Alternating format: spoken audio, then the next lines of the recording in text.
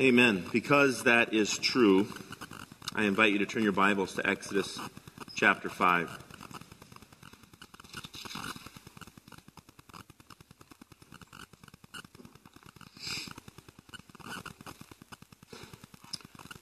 I'll say a word in a moment about the context that brings us to this point, just in way of a really candid review of the first 4 chapters.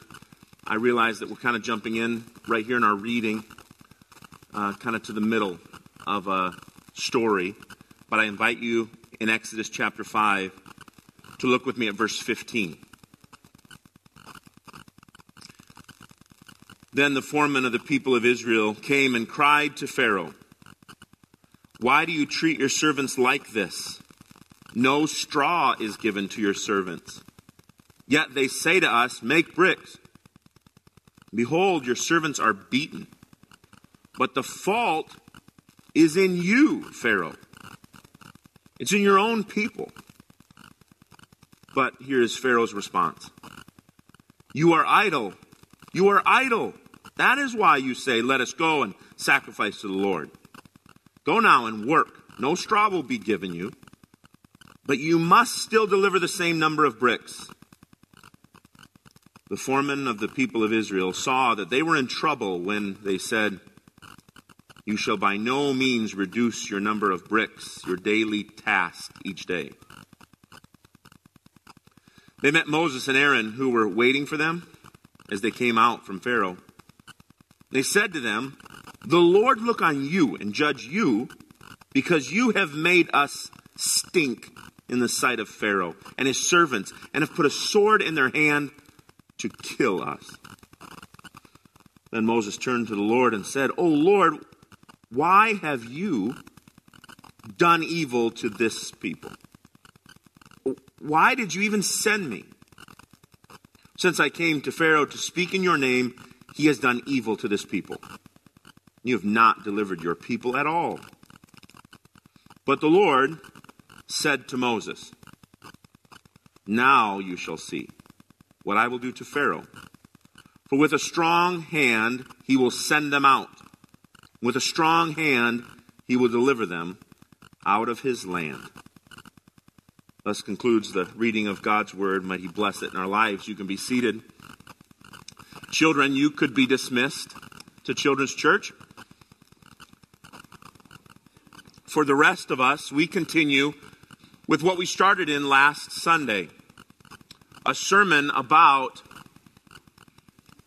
the commission of God that requires supernatural intervention. The commission of God that requires supernatural intervention. We saw last week that what God had sent Moses to do, he had commissioned him to go and perform, and what he commissioned him to go and perform was going to require supernatural intervention. Today, as we walk through it, we'll find 2 cases of what is not supernatural intervention, and then 1 evidence of what is. 2 cases of what is not adequate to accomplish the commission, and then 1 that definitely is. So could I take just a minute, like I said before, and let's just think back through the last 4 chapters. In chapter 1, we find that there is a new Pharaoh. Not like the one Joseph had known, not one who was sympathetic at all to the unique place of the people in the land of Egypt, but one that was very hostile and, quite frankly, terrified of how many Hebrew people there now were in the land of Egypt. He felt it to be a threat to the national security of the country. And so he has a plan and says, "We're going to kill all the baby boys." Well, there are women who intercede and intervene and protect the boys. The women, namely, are midwives. Those who come to deliver the children weren't going to do as Pharaoh said and kill them, but were instead going to allow them to live. There was Moses' own mother and sister. There was Pharaoh's own daughter. And all these women were used so that Moses and babies like Moses wouldn't die, wouldn't be thrown into the river, but instead would survive and live. Moses is instead adopted by Pharaoh's daughter. And he grows up in a very Egyptian culture. But as a young man, one day he sees a Hebrew man being oppressed and beaten, and he intervenes and he kills an Egyptian soldier, and he becomes a wanted man, and he runs for his life. And he winds up in the land of Midian, and there he meets a man named Jethro, ultimately gets married to Jethro's daughter, Zipporah. One day while he's shepherding, he hears the voice of the Lord coming from a fire in the middle of a bush that's not being burned up. And when he goes to see the thing, the voice says, "Stop, take your shoes off, this is holy ground." And we learn right away that in chapter 3 and 4, we're hearing the verbal revelation of God himself speaking to his servant Moses. And we studied for some weeks the unique and sometimes frustrating dialogue between Moses and God. This theophany narrative. And what was frustrating about it wasn't what God said, it was what Moses said. Objecting to God's revelation frequently. Sometimes saying, humbly, "I don't think I'm cut out for this." Sometimes saying arrogantly, "Honestly, who are you anyway?" Like the question of who will I say has sent me has some undertones of, come on, you're kind of new around here to most of us. Will your name carry any weight with the people you're telling me to go make demands to? And so we see in Moses this mixture of humility, like I'm not really worthy for this, which resonates with us. But we also see like this debate where Moses is saying, "I don't think you know what you're doing." Eventually, Moses does relent and succumb to the instruction of God. And he goes back to his father-in-law and says, "I want to go and check and see how my people are." And he says, "Go ahead." And so he takes his family, and halfway there, he has this occurrence where God seems very unhappy with Moses and his family, because they themselves are about to go speak as ambassadors of the covenant promises of God. And they have not been obedient in observing the covenant sign of that promise. And so God's anger is turned to Moses. Again, a woman intercedes. Zipporah intercedes. God is gracious and allows Moses. It seems like at this point, Moses by himself goes, meets up with Aaron on his way to Pharaoh. But it seems like Zipporah and the kids go back home. They're mentioned later, but it seems like they part ways after that traumatic occurrence at the campsite. Moses gets to the elders and says, "Okay, this is what God has said, and here's the evidence of it." And Aaron, who is kind of a more eloquent spokesman, Aaron intercedes and says, "Hey, watch, look, do this. And he shows him the signs that God, in fact, has sent Moses, and now Aaron, to come and speak the message that God was going to deliver his people from slavery. The elders believe. The people believe. In fact, the people believe to the point where they probably put down their tools and go and start worshiping. God cares about us. And he's about to set us free. I'm done with the bricks. Well, Moses and Aaron go and speak to Pharaoh that message. We're going to go worship God now, and we are not going to be your workforce anymore. And Pharaoh, with no mixed expression, absolutely denies that. I want you to understand that there's not a debate that happens between Moses, Aaron, and Pharaoh. There's not a political a dialogue that goes back and forth. Well, we'll give you this time off, and we'll give you these, and we'll try to lift this workload. We'll try to make things more pleasant. That's not at all what Pharaoh says. In fact, Pharaoh doubles down and says, "You'll make the same amount of bricks you were making before, but now I'm not providing any straw. So if you want the binding agent, the filler, you're going to have to go do it yourself." Well, Moses and Aaron leave, and the foremen, these are the guys who worked under the bosses, but the foremen worked underneath them, and they were Hebrew people who tried to make sure that things were going well. The foremen are now suffering persecution. They're being beaten and whipped because the brick quota isn't being met. Because every morning they're going out to gather their own straw to bring back in, and they're not getting the same amount of work done every day. That's where this story picks up. The foremen then come to complain to Pharaoh himself. Now, as we walk through this, we find something that looks very hopeless. We see the plea that the foremen make to Pharaoh. We see, secondly, a complaint made against Moses and also a complaint by Moses. And in all of those, we're going to finish chapter 5 with a feeling, a sense of hopelessness. But I don't intend to finish the sermon with chapter 5, but rather to step into chapter 6, verse 1. And I think that's reasonable to connect verse 1 with the previous, because what we're going to find is, as we talked last week and we anticipate this week, supernatural intervention. We're going to find two methods to accomplish the commission that are unsuccessful. And then God is going to speak about what is going to be successful. Okay? So let's get started with the first one. The heartfelt cry of the foreman was not strong enough to accomplish the commission. The heartfelt cry. The foremen come in verse 15, and they look at Pharaoh and say, "Why do you treat us like this? No straw is given. Yet we keep hearing, make bricks." And so the people are being beaten every day, but it's not even their fault. That resonates, right? That makes perfect sense to us. Your slave force had already been worked to its extent, and then you take away some supply and say, make the same amount or else. You know the passage in the New Testament that says, fathers, don't frustrate your children to anger? This is what it's talking about. Don't give them an impossible task and then punish them for not accomplishing it.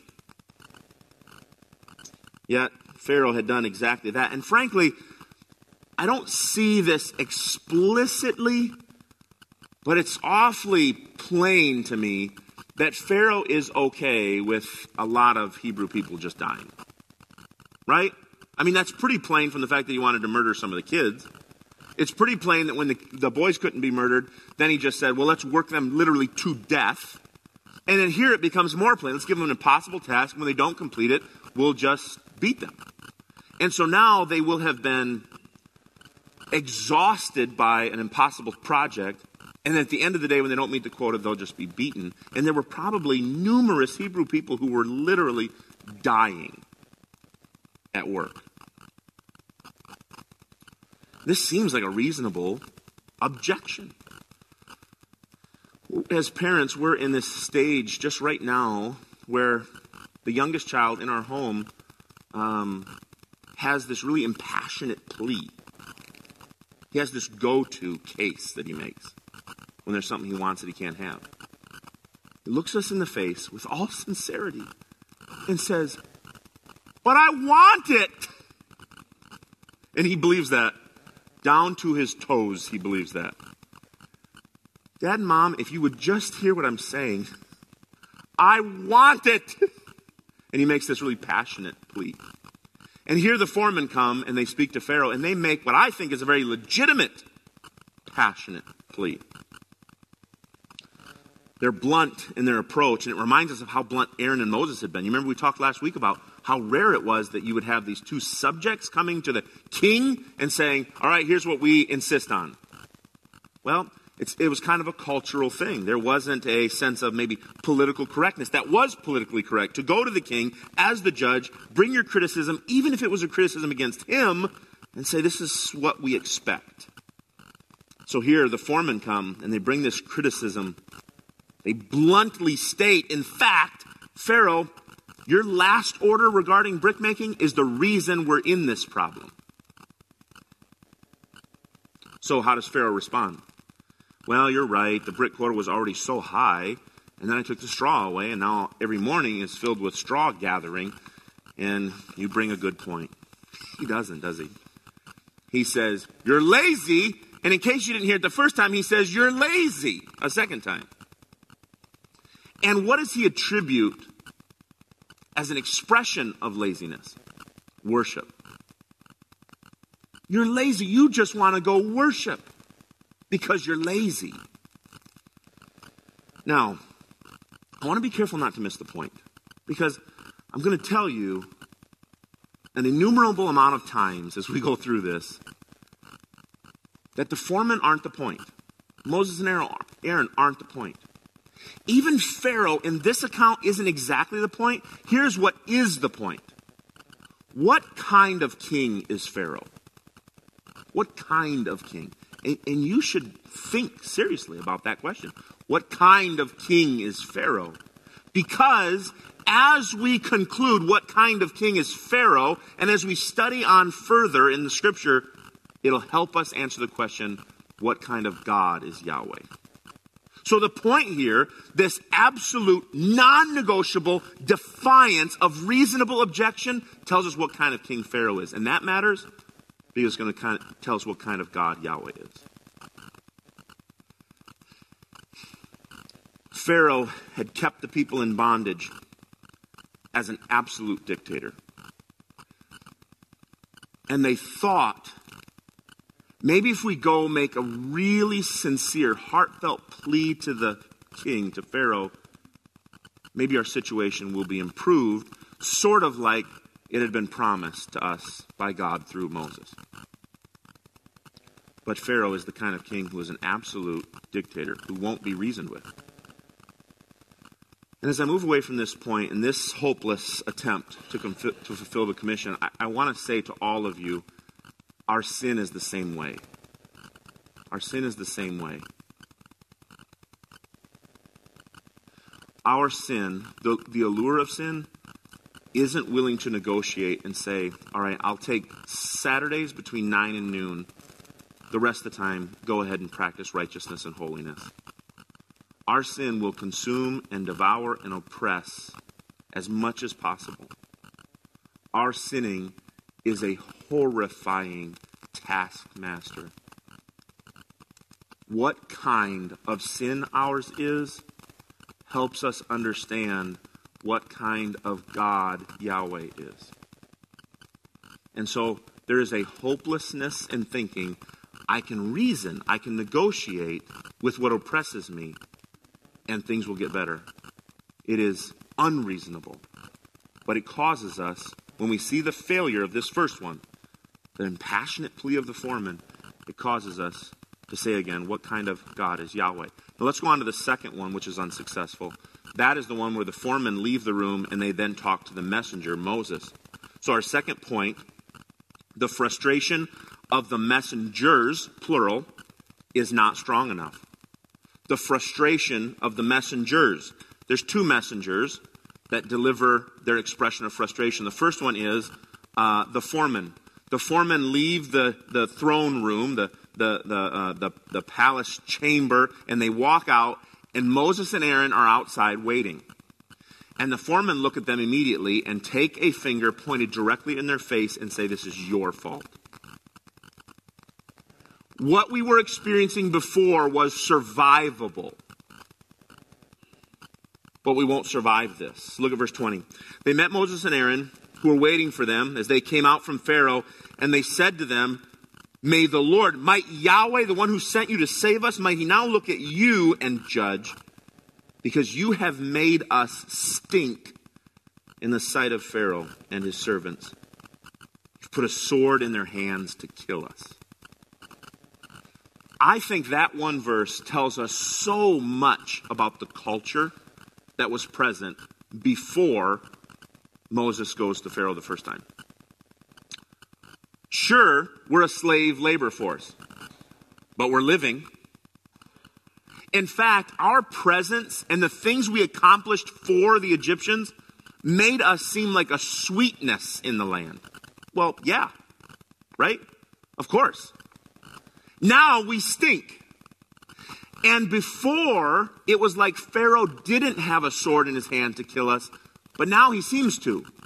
What does that mean? I thought about that this week. Why do they all of a sudden feel like he has a sword in his hand to kill them when he's obviously already been decreeing the babies be thrown into the river, and he's been decreeing that the work labor be doubled, and decreeing that if they don't do it, they're beaten sometimes to death. How all of a sudden do they perceive now he has a sword? Here's what I suppose. As they were sweet in the land, there would have been a significant objection among the national people if Pharaoh had gone about just killing them. I think that's evident by the fact that the midwives were unwilling to do it. I don't think this will pass the test of our people if we kill the babies. Or if Pharaoh just takes out and says, all right, I'm just going to go take the soldiers and just behead 10,000 Hebrew people today. I think the reason that wasn't happening is because the people were considered a blessing in the country. Look at all the work they do for us. Now, Pharaoh and all the leaders can say, look at them, they're lazy. They just want to go worship. They're not even making as many bricks as we say anymore. Things have really turned. These people are not that good for us. And the foremen go, Pharaoh will not have a revolt of his people if he decides to just kill us. I suppose something like that. The foremen turn and fix the blame for that squarely on Moses and Aaron, and they even call on Yahweh to judge them. So what do Moses and Aaron do? Well, they take the next step, the next human endeavor in trying to remedy what they're experiencing. So first, frustration toward the messenger. And then we see in verse 22 and 23, there is a frustration of the messenger. So in this second point, we have frustration toward the messengers, Aaron and Moses. And now we're going to read in verse 22 the frustration of the messenger to God himself. Verse 22, then Moses turned to the Lord and said, O Lord, why have you done evil to this people? Why did you ever send me? For since I came, the since I came seems to imply that there's been some time that's passed between when he first went to Pharaoh and when the foreman went. Seems to be some significant amount of time has passed. He says in verse 23, for since I came to Pharaoh to speak in your name, he has done evil to this people. You have not delivered your people at all. Now, would you please just note, maybe you want to underline in your Bible, how many times Moses uses the word you in verse 22 and 23. Once would have been too many. The Bible first says, Moses turned to the Lord. I don't want you to assume that that meant Moses had to go back to the mountain or Moses had to go somewhere private. Literally, Moses heard the complaint about the circumstances and turned and pointed his finger at God. This is similar to the account in the garden when God shows up and says, Adam, it seems there's been sin. And Adam turns and says, well, it's her fault. And then God goes to Eve and she says, well, it's Satan's fault. That seems a little similar to this one. The foremen come out and they say, Moses and Aaron, this is your fault. They don't say this is Pharaoh's fault. Moses and Aaron, this is your fault. Moses and Aaron hear the complaint. They're obviously hurt and offended by it. And their response is to turn to God and say, God, this is your fault, your fault, your fault, your fault.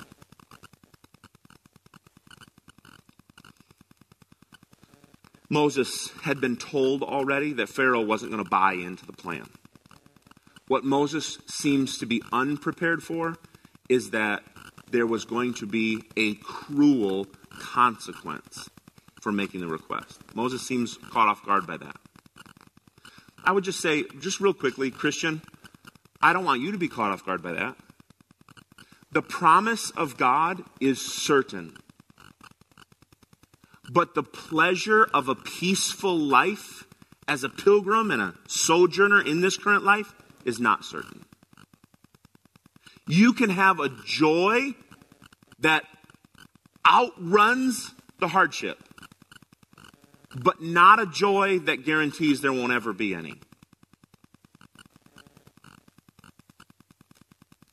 And I've shared with you before, C.S. Lewis says of Christ, he is not safe but he is always good.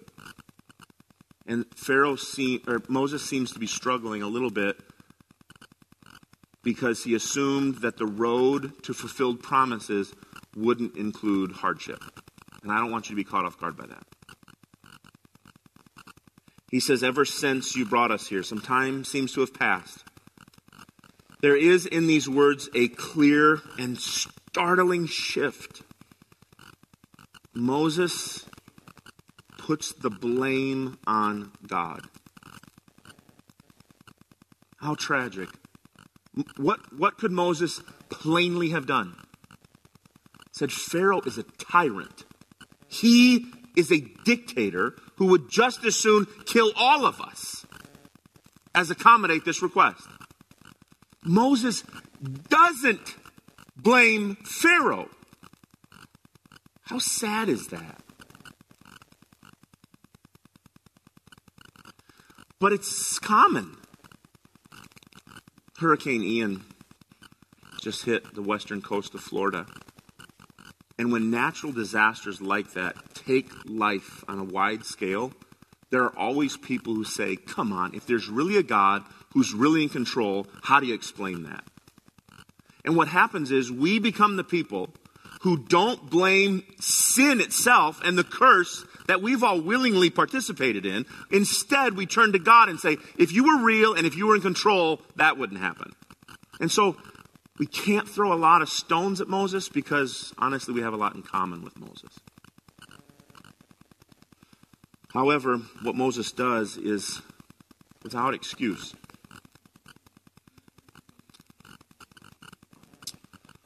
What we have here is finger pointing and blame shifting that comes when there's people who feel hopeless. God says, go say to the king, let all of the Hebrew people go. We're going to go into the wilderness. We're going to worship God. We're going to become a nation. And we're not going to stay here and be the slave force for you anymore.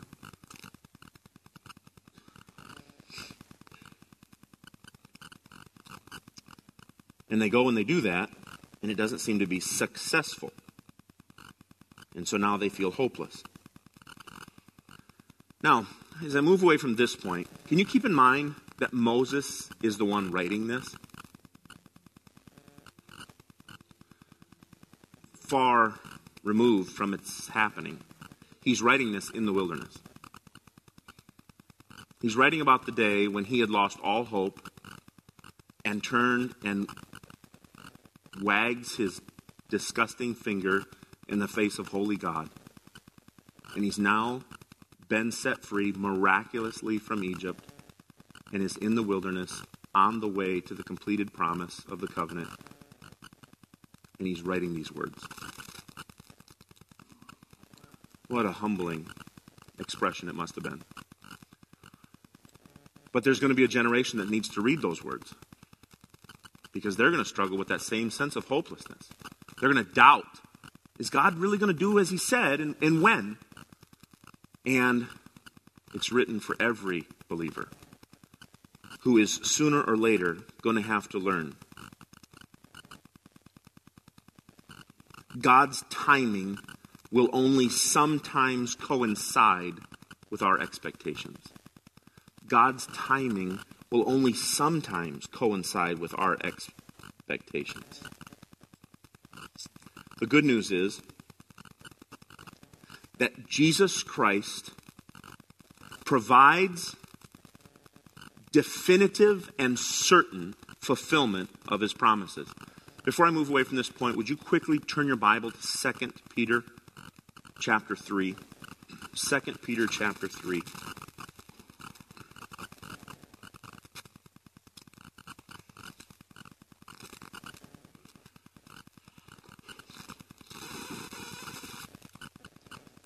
Second Peter chapter 3, and the heading is the day of the Lord.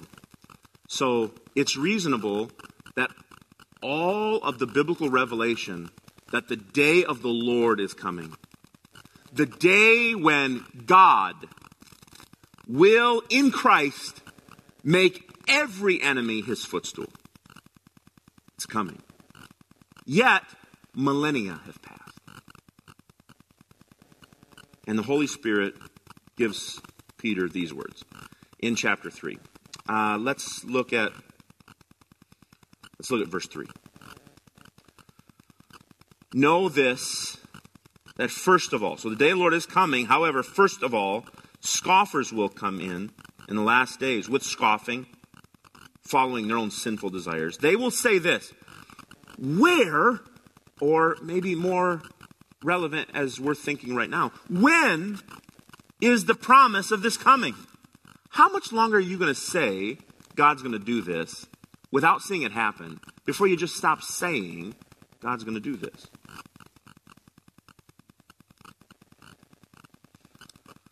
All things are continuing as they were from the beginning, they'll say.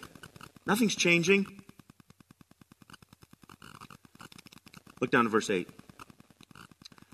But do you overlook this fact, beloved? This is for you. This is not to the scoffer.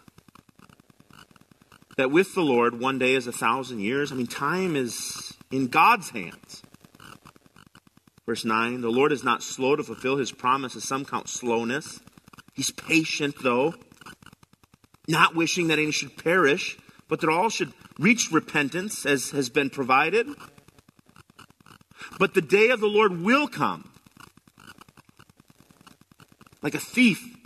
Then the heavens will pass away with a roar. The heavenly bodies will be burned, and they'll dissolve. The earth and its works that are done on it will be exposed. Since all these things are thus to be dissolved, what sort of people ought you be in lives of holiness and godliness, waiting for and hastening the coming of the day of the Lord, because of which the heavens will be set on fire and dissolved, and the heavenly bodies will melt as they burn. But according to his promise, we are waiting for new heavens and new earth in which righteousness dwells. I think the significance here is God's servants conforming themselves to God's timing. Ever since you sent me, it's been harder, not easier. That is Moses saying, when is it going to happen already? Now, as I thought about that, I thought about the children in the room, young people. Young people. And you can define whether you're in the category or not by whether this illustration fits you. You know, kids, you might have a really hard time with promises because you tend to think about the world in very abstract ways, very black and white, clear ways. So like this morning when you left home, if your children said, or if your parents said, you know, after church, instead of coming back home for lunch, let's go to Sam's Club and we'll have pizza and hot dogs. You can feed a family of 12 at Sam's Club pizza and hot dogs for about $4. It does make me slightly nervous about what food it is, but I'm pretty stingy, so I'm good with it. And I got a lot of people in tow. So your parents might have said, instead of coming home, we're going to go to Sam's Club and we're going to get lunch at Sam's Club. And then they got to church today and someone in church informed them of an emergency, a tragedy of some sort. Like, oh, okay, yes, I can help you. And then all of a sudden the plan for this afternoon changed. And your kids will say, but you said. Now, here again, you can be in the category of kid based on whether this story is about you and your spouse or you and your children. But you said. And that's because, here, I want you to hear, that's because your parents do say things. They intend to do, but they don't know and can't control everything. But now we're talking about promises God makes. And he does know everything and is in control of everything. And so there's never an adjustment. There's never a correction. Oh, I thought I could promise everlasting life, but then I found out this other thing. I'm sorry, kids. I can't do what I thought I could. And that'll never happen with God. There must be supernatural intervention. And it's not going to be foremen saying, come on! And it's not going to be complaining, the foreman pointing at Moses, and it's not going to be Moses pointing at God. But the story doesn't end there. Let's go into verse 1, and let's see. The strong hand of the king will be enough. But the Lord said to Moses, now you shall see what I will do to Pharaoh. For with a strong hand he will send them out. With a strong hand he will drive them out of the land. You should never handle Exodus chapter 5 independent from Exodus 6:1. Because Exodus 6:1 tells you everything God's already doing in what Moses thought hadn't started yet. Let me say that again. Verse 1 tells you everything God is already doing when Moses thought it hadn't started yet. Exodus 6:1 says to Moses, Pharaoh's defiant rejection of what I said is one part of the plan. The very fact you stood in front of him and he said, no way, is evidence I'm doing what I said. Because do you remember? I told you Pharaoh wasn't going to let it happen. But I also told you that it would require a stronger hand than yours to get it done. When he says twice, by mighty hand, he is definitely telling Moses, don't forget what I said in the wilderness. I told you this already. I told you that he would seem powerful for a moment, but that's just one stage of all of this plan happening. And he says, now I will show you what I will do. Pharaoh will shove you out of the land by the time I'm done. That gives me goosebumps. I tend to be a touch of a romantic, but that gives me goosebumps.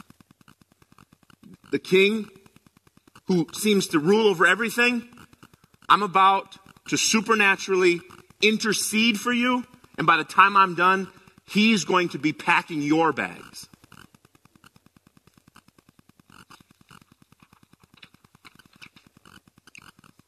What Yahweh is doing is going to become all the more plain and clear to Moses because Pharaoh has had a complete and final refusal of the command.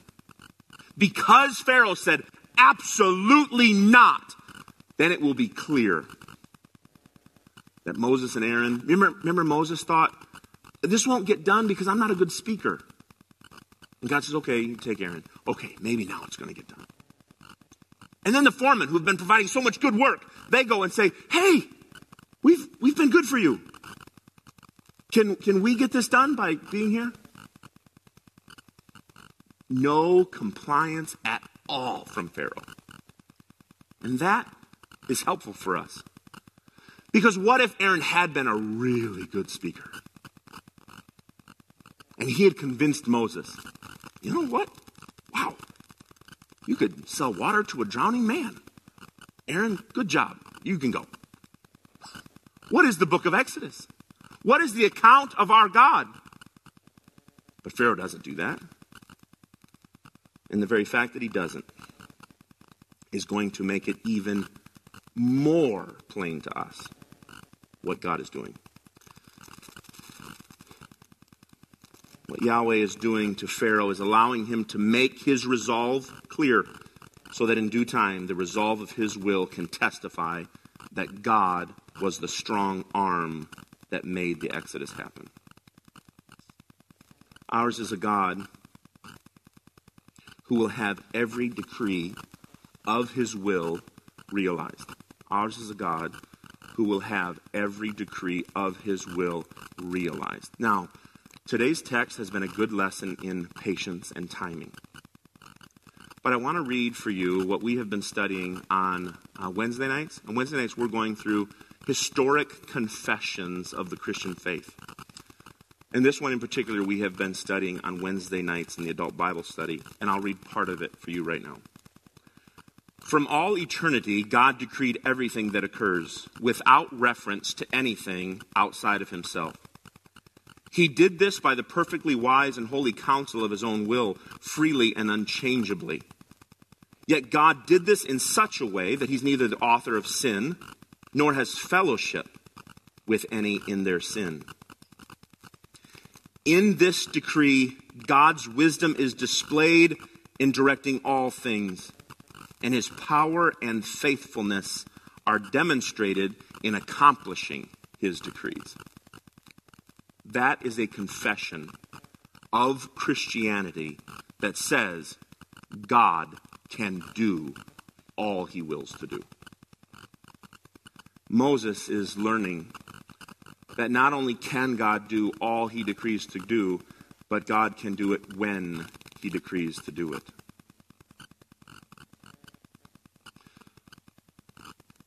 The commission laid out before Moses and then Aaron requires supernatural intervention. Today, the issue that is solved in this text is precisely what is supernatural intervention. It is God's decreed strong arm accomplishing his will. The question for us, I don't think, is so much about the promises eventually happening. I think the question for us is about waiting. Let me give you an example and then a scripture to finish.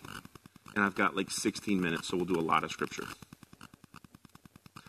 That was an amusing laugh. 16 minutes. Funny.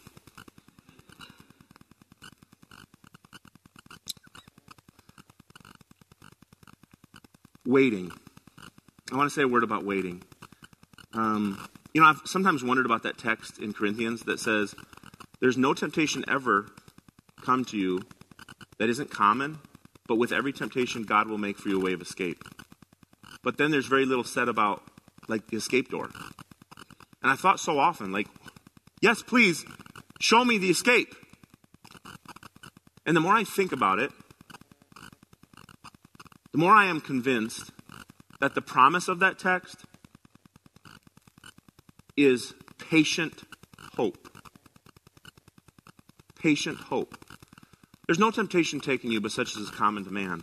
But with all of the temptation that comes to you, God will, through patient hoping, make for you a way of escape. There are so many things about sin that promise instant satisfaction. Substance abuse, terrible use of money, gambling, compulsive purchasing, pornography. There's so many things that promise instant gratification. And the way of escape is not instant gratification, but patient hoping. Patient hoping. The thing that's being promised to me today is right here and right now. But I'm patiently looking forward to what's coming, and it's easy now for me to see what is mine in Christ is better than what is being offered right now. There's no temptation taking you but such as is common to man. But God will, through patient hoping in his guaranteed word, make for you a way of escape. Now let me finish then with a promise from Isaiah, a word of encouragement.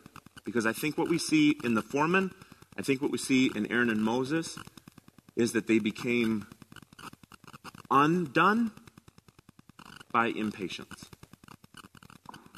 So, Isaiah 40 came to my mind, and you're all going to know it. Have you not known? Have you not heard? That our Lord is an everlasting Lord. That's a reference to his timelessness. Our Lord is an everlasting Lord, the creator of the ends of the earth. He does not faint. He does not grow weary. His understanding is unsearchable. God is awesome. But those who wait on the Lord, patiently hoping, will renew their strength. They will mount up with wings like eagles. They will run and not be weary. They will walk and not faint.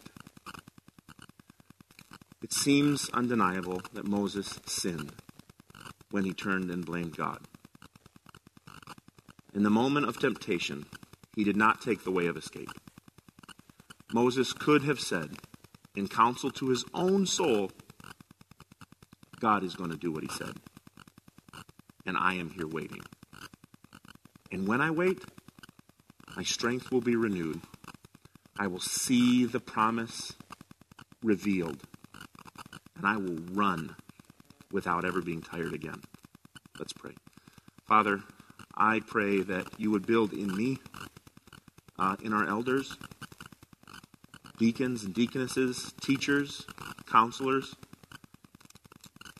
a patient, joyful waiting for all of your promises. All that are yes and amen in Jesus Christ.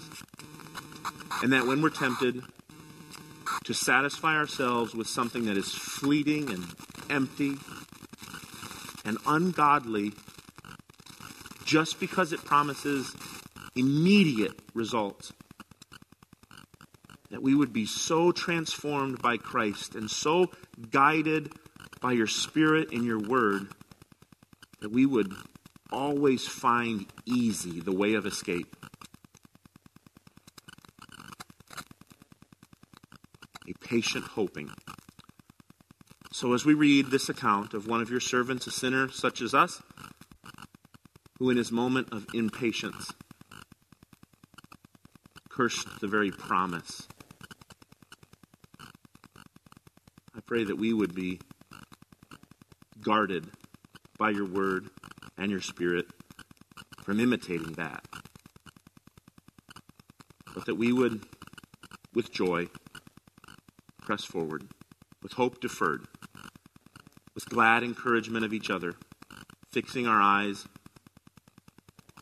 on what is to come instead of what is empty and lacking. But together, as you've knit us together, to encourage each other, to walk and not grow weary.